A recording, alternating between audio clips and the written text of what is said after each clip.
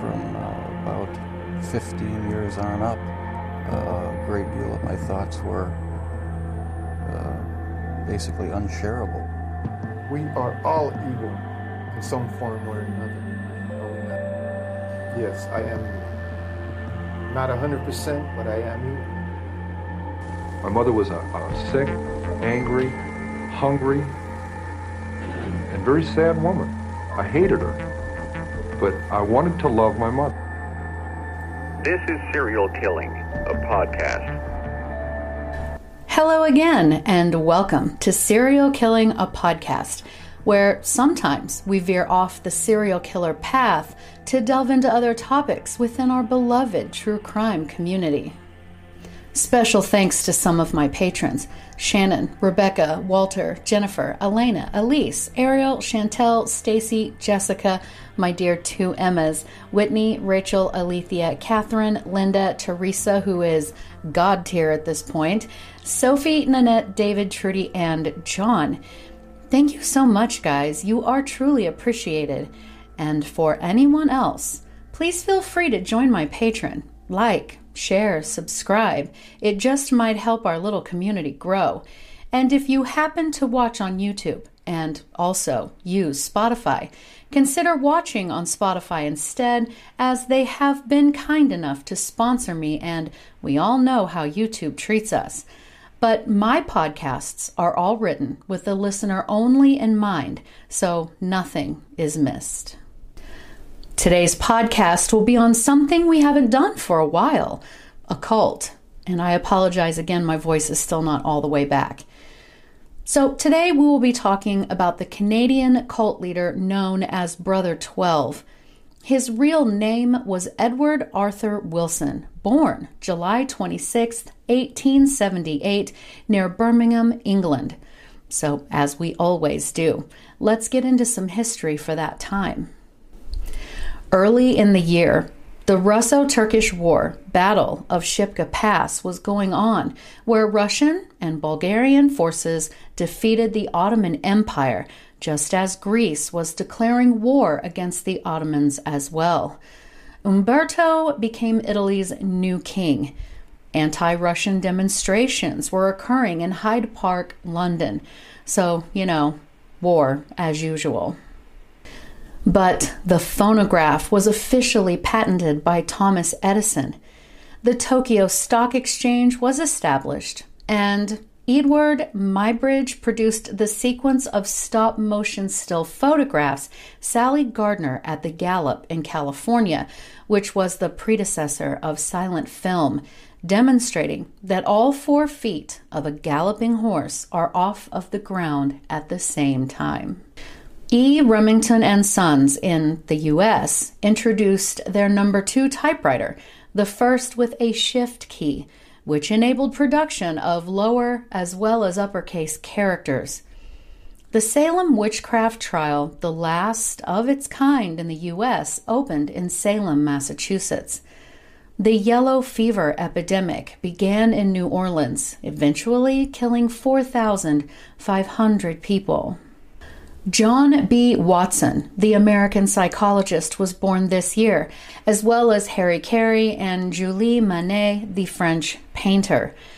But 1878 is the year that Joseph Stalin was born as well, who went on to be the leader of the Soviet Union. So this was the global atmosphere that Edward was born into. Edward's parents were Thomas Wilson, who was a master craftsman, and Sarah Ellen Pearsall. Thomas and Sarah were married in 1877 at the ages of 29 and 23, respectively. They lived in Worcestershire, which is just south of Birmingham, England. In 1881, when Edward was 2 years old, the couple had his little sister, Frances, and when he was 12, the couple had another daughter, Elsie. Census records show they also had a servant living with them. The census records also show that Elsie died in 1893 at just 8 years old, but from what I wasn't able to find. Thomas and Sarah had their final child, a daughter they named Mabel, in 1892, Elsie would have died a year after Mabel was born. So this was Edward's birth order and known siblings. Now, Edward was raised in the Catholic Apostolic Church and was heavily influenced by their apocalyptic teachings. As far as the beliefs of this church and when it originated, sources say that a group of Christians in England in the early 1800s decided that the second coming of Jesus himself would be preceded by a restoration of the original College of the 12 Apostles. This college would be made up of rulers, teachers, ministers, and so on. So this group belonged to a prayer circle that, beginning in 1826, met once a year at the country estate of one Henry Drummond, who was described as a devout and wealthy London banker. This group began praying for a revival of the gifts of the Apostolic Church. These include such things as speaking in tongues, healings, miracles. You get the idea. Now, this group of Christians came under the influence of Edward Irving, who was a pastor of a Presbyterian church in London who had joined the group. His influence made the group be referred to as the Irvingites. Now, Irving became absolutely convinced that Jesus was going to make his return in 1864, so he ordered revivals for the teachers and the ministers and the evangelists to get together to speak in tongues and perform miracles, all the things. This was the atmosphere that Edward was exposed to throughout his childhood. And with this very strict and colorful religious upbringing, he would later claim that he had been, in fact, in communication with supernatural beings as a child. About this, he said, quote, "At first I thought that these were angels, but as I grew older and received teaching, I learned of the masters and their work for humanity." End quote. So Edward became passionately interested in mysticism and theology from an early age. When he was just 12 years old, he decided he didn't want to go into the master craftsman business with his father. Rather, he went to sea and began apprenticing on a Royal Navy sailing ship where he worked as a mariner, then navigator, and eventually worked his way up to being captain. But during his time at sea, he really immersed himself in his studies of world religions and theosophy, which is a philosophical system based on the belief in a universal, eternal principle fundamental to all life. The mystical overtones of its proposition of the fundamental identity of all, quote, souls with the universal soul are somewhat similar to the doctrines of Buddhism and Hinduism. And if you've been with me for a while, theosophy should sound familiar because the Theosophical Society was founded in New York in 1875 by Helena Petrova Blavatsky, whom I've covered, and I'll leave a link in the notes if you're interested in her. It was an interesting episode. Edward would have been 3 years old when Helena did this. She and others created this society to, quote, form the nucleus of a universal brotherhood of humanity without distinction of race, creed, sex, caste, or color, end quote. The society has also sought to encourage study of comparative religion, philosophy, and science. Edward studied the occultist religious movement, the idea of karma and reincarnation. He believed that the world was being guided toward a spiritual awakening by a group of enlightened beings known as the Masters. And this was all I could find out about his childhood. There's not a lot there for me to make any definitive opinions on, but we can see that being raised in such a strict and, let's say, eccentric religious environment would have shaped his impressionable young mind. According to Scientific American, quote, children with a religious upbringing show less altruism, end quote, which basically means when a person acts to promote someone else's welfare, even at the risk or cost to themselves. Behavior is normally described as altruistic when it is motivated by a desire to benefit someone other than oneself for that person's sake. So even though conventional religion, such as Christianity, advertises that to be charitable and concerned for the welfare of others is central to the belief, children born in very religious homes are less charitable. New research conducted in 6 countries around the world suggested that a religious upbringing may actually yield children who are less altruistic, like we said. Over 1,000 children ages 5 to 12 took part in the study from the United States, Canada, Jordan, Turkey, South Africa, and China. By finding that religious-based children are less altruistic in the laboratory, the study alerts us to the possibility that religion might not have the wholesome effects we expect on the development of morality. Religious trauma in childhood is broken down into 3 categories. Religious shock, which results when trauma violates deeply held religious beliefs. For example, if children believe that God consistently rewards the good and punishes the evil, then having suffered, undeserved trauma can create the secondary trauma of shattering core beliefs. The second category is religion and trauma reinforces one another. The trauma may or may not originate in the church, but the institution and its teachings amplify it. With this kind of religious trauma, children don't question whether God's reward system is just or worry that they might deserve their suffering. They know they deserve it. And the third and final category is that religion is the trauma. Some faiths raise children to believe that human beings are depraved creatures beset by constant danger in this world and the next. They school the young in terror, sometimes with the help of lurid pictures of hell, of demons trying to ensnare them, of martyrdom, and of imminent apocalypse. Childhood experts sometimes condemn violent fairy tales, but I rarely see the criticism of violent Sunday school lessons. A grandmother eating wolf seems tame next to screaming, writhing bodies in a lake of fire, whether described or illustrated in children's Bibles. And while we can't really know for sure what influence his rather extreme religious upbringing had on him on a cognitive level, I read a few studies that had varying results on this matter. Some say bringing children up in pretty heavily religious households is quite detrimental. Other sources say that while it hinders creativity and personality, individuality, as well as understanding of math and the sciences, religious household children seem to have much better social skills. But I can already hear you leaving comments about children raised in cults, and that does have some interesting information around it. Children raised in these environments often have a distorted view of family, the nuclear family, and so on.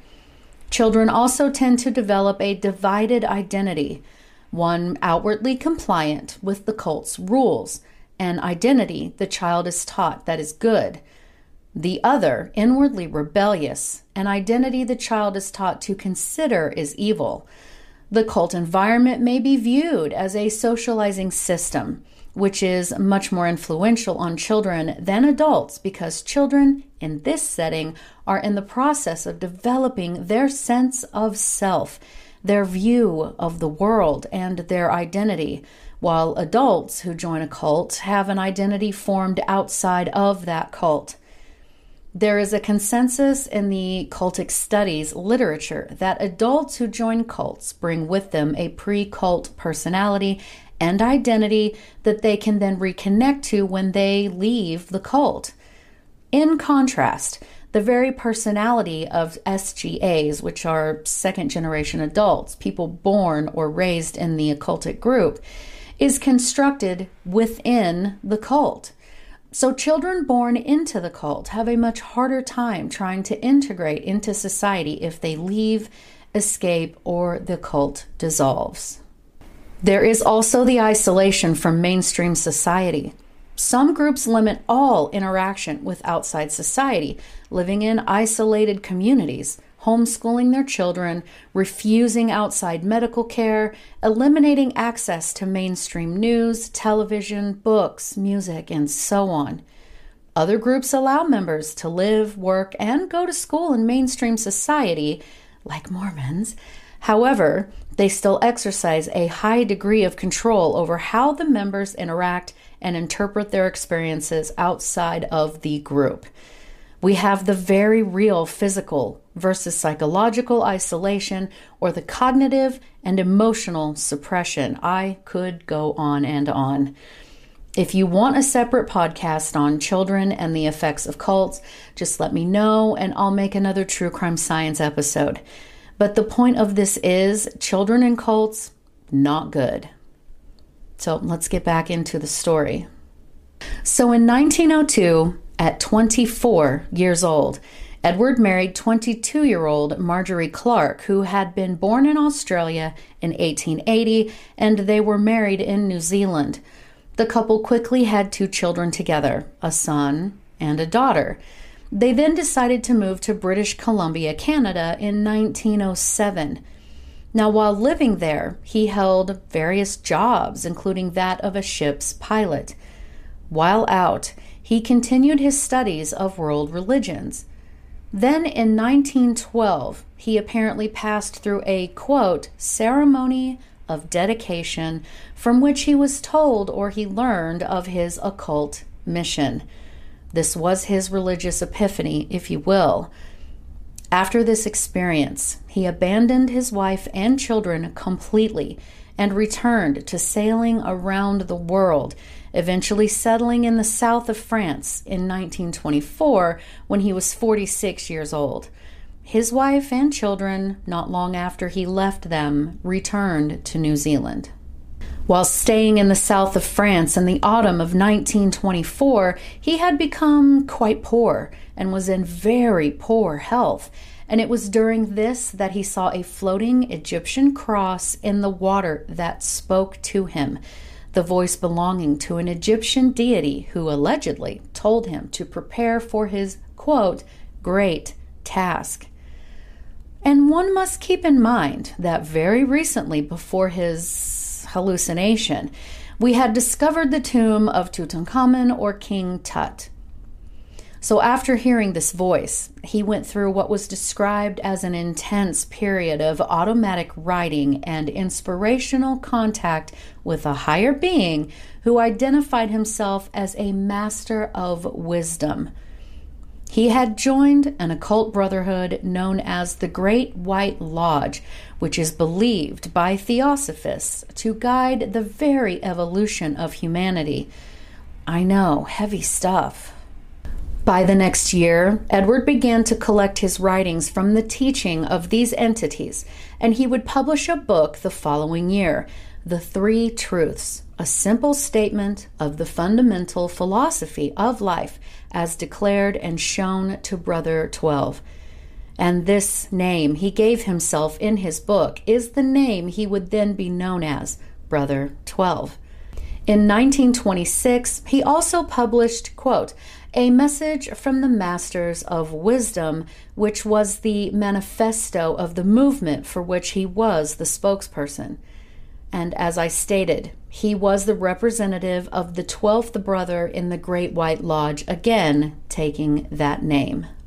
He also wrote several works under the name E. A. Shaler, as well as many articles in the Occult Review, which was the world's foremost occult journal, and he created quite the stir among the rich who were then actively seeking occultists or spiritual enlightenment. He would say that when he wrote his works, he would have visions and fall into deep trances. In his writings, he laid out a philosophy of universal brotherhood and warned of the coming destruction of the current social and political order. It was said that some experts likened him to a cross between L. Ron Hubbard and Rasputin, to give you some perspective. It was said that he briefly returned to England, where his writings attracted the attention of British theosophists. His writings were then published across Europe and then North America. So, in 1927, he established the headquarters of the Aquarian Foundation at the Cedar by the Sea, which was around 7 miles south of Nanaimo on Vancouver Island. Aquarian meaning the age of Aquarius. So, a core group of conveniently wealthy British supporters and followers joined him there. They created a settlement to prepare for the new world that would rise from the destruction of the current one. And boy, does that sound familiar. And then the recruitment began. He used the money his wealthy benefactors gave him, since he had a talent for wooing rich widows in particular, to buy nearly 200 acres of land and began building his community, or commune. Compound, whatever you want to call it. He would encourage his followers to sell everything they owned and move to the land, the area of Cedar by the Sea. At first, there were only a dozen or so people that had joined him on the compound, but within a year's time, he had gathered more than 8,000 supporters from across North America who sent him money for his group because he encouraged it through his writings. But his goal for the commune was to be a completely self-sufficient community, separate and independent of the outside world, with him as the spiritual teacher, but he also dabbled in political activism in support of the Democratic Party. I mean, can any of us say Jonestown? But the problem is that, as we saw in Jonestown, that Brother 12 worked his people far past the limits of human endurance. Day and night they worked and built, and they weren't allowed much rest. His reasoning was that it was a sort of test of physical endurance for spiritual advancement. And if he felt you weren't pulling your weight or being as loyal as believed his followers should be, he had a cellar on a property nearby that he would lock his followers in as punishment. His people had to clear their own land by hand, carrying the stones off in baskets, which they emptied on the seashore. For implements, they had picks, shovels, hoes, and mattocks. Their work began at dawn and ended after sunset. Those who thought of escape realized that they were elderly and penniless, and they feared the curse Brother 12 might put on them. In the cool of the day, they gathered to hear him speak from under the branches of a moss-hung maple tree. He said, quote, "The world will say this man, myself, is mad, but it has always said so of all who departed from its miserable conventionalities. Moses, Gideon, the Baptist, all were mad. Jesus was mad. Of him they said, he hath a devil. Savonarola, Galileo, Madame Blavatsky, founder of Theosophy, all were mad, in the opinion of the mediocre, mad or inspired. I also am mad or inspired, but I am not mediocre. I am not a person filled with power, but a power using a personality. The hour has struck for this earth to be plowed and harrowed. I have been called to drive the plow. You must choose whether you will be the plowshare or the clod which is broken, for the ground must be prepared that the seed may be sown." End quote. Now, he was most assuredly anti-Semitic and anti-Catholic, and his writings did find a receptive audience. He argued that the world was moving rapidly toward global dictatorship and warned that a network of, quote, interlocking monopolies would concentrate world power in the hands of a few individuals who would then control the fate of the planet. After creating the Foundation's monthly magazine, The Chalice, he then used it as a platform for his political views. In 1928, he made the journey to Washington, D.C. to solicit support for a third party in the U.S., aside from Republicans and Democrats, and aligned himself with Protestant groups, including the Ku Klux Klan, that were against the then presidential candidates, one of whom was a Roman Catholic. Brother 12 actually predicted the 1928 federal election would end in a violent civil war. Spoiler, it didn't. And yet, in the same breath, he began claiming that he was the reincarnation of the Egyptian god Osiris.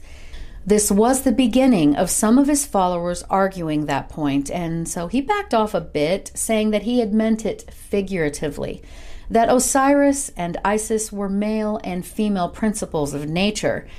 But he had managed to convince a female follower by the name of Myrtle Baumgartner that she and he were in fact reincarnations of Osiris and Isis, and that they were destined to give birth to their generation's Horus, who would go on to save the world. Unfortunately, Myrtle had miscarriage after miscarriage and suffered a nervous breakdown as a result. He also wooed a woman named Elma Wilson, who he said was his wife, though he had never divorced his first wife, and he and Elma were never married. Now, his followers did not like this because they had been led to believe he was married and he was having these affairs, and the members did not agree with that, though he told them he did not enjoy the encounters, that they were merely to produce the next savior. Again, he told his followers, I am not a person, but a power, right? So he was described as a small, scraggly bearded man with pale and baleful eyes who wore a yellow Buddhist cloak with black markings.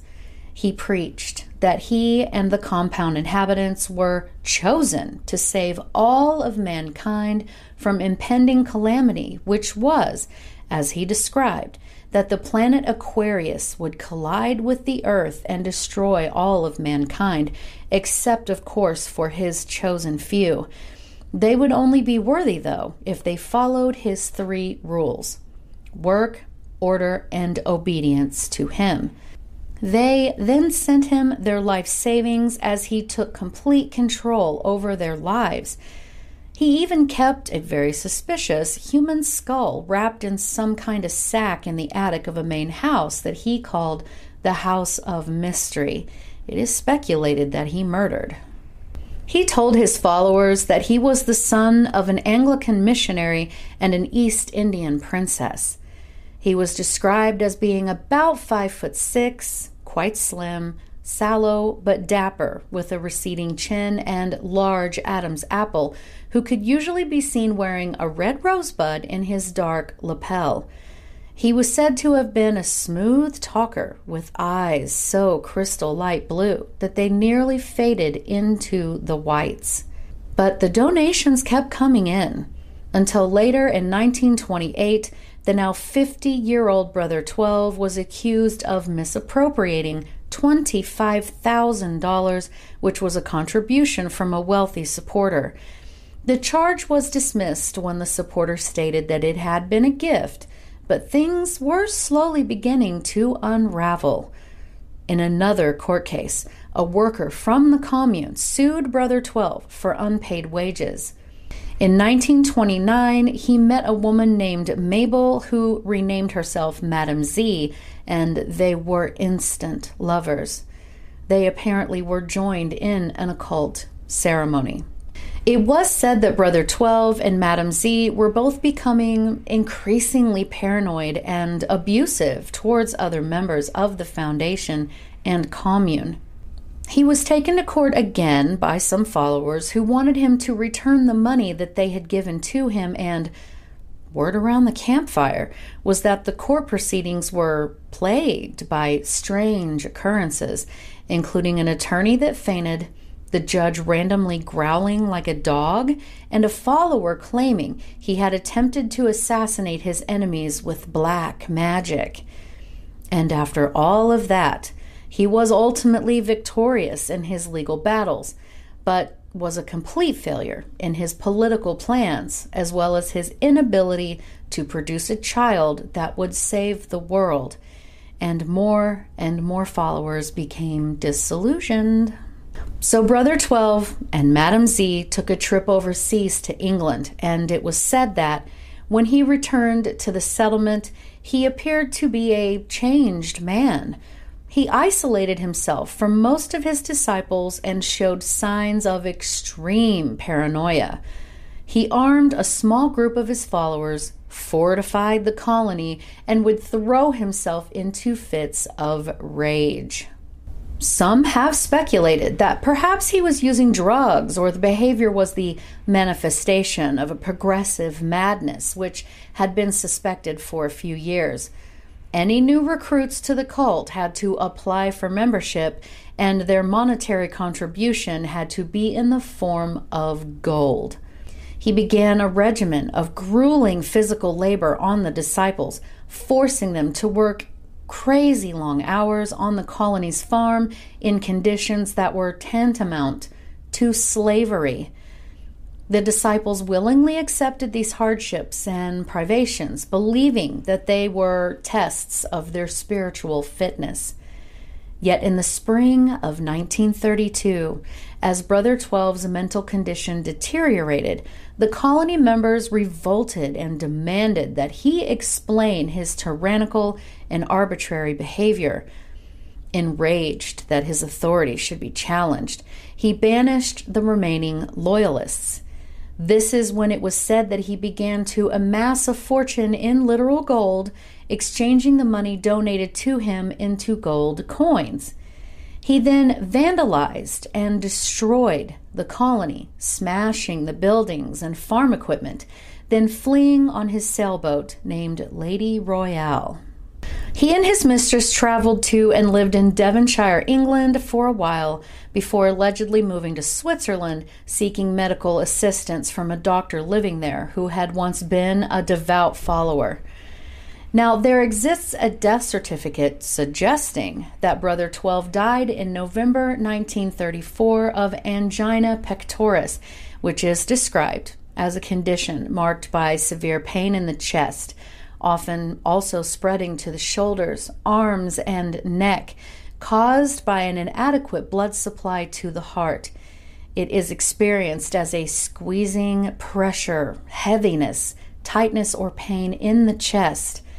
But it is temporary chest pain. Per Healthline.com, you cannot die from this, as it is a symptom, not a disease or condition.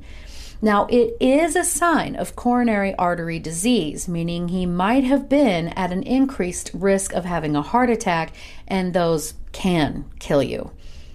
So there's that. And yet someone stated they saw him in San Francisco 2 years later, suggesting that he had faked his death, which is quite plausible. The former Aquarian Foundation compound has become a popular site for treasure hunters who believe Brother 12 may have hidden additional jars of gold coins throughout the islands. It's a really interesting story, isn't it? Tell me, guys, what do you think? Leave me a comment below, or you can DM me on Instagram at serial_killing. All of my contact information is in the notes. And as always, thank you so much, guys, for listening, because I know you could be listening to anyone else, but you chose me, and I really appreciate that.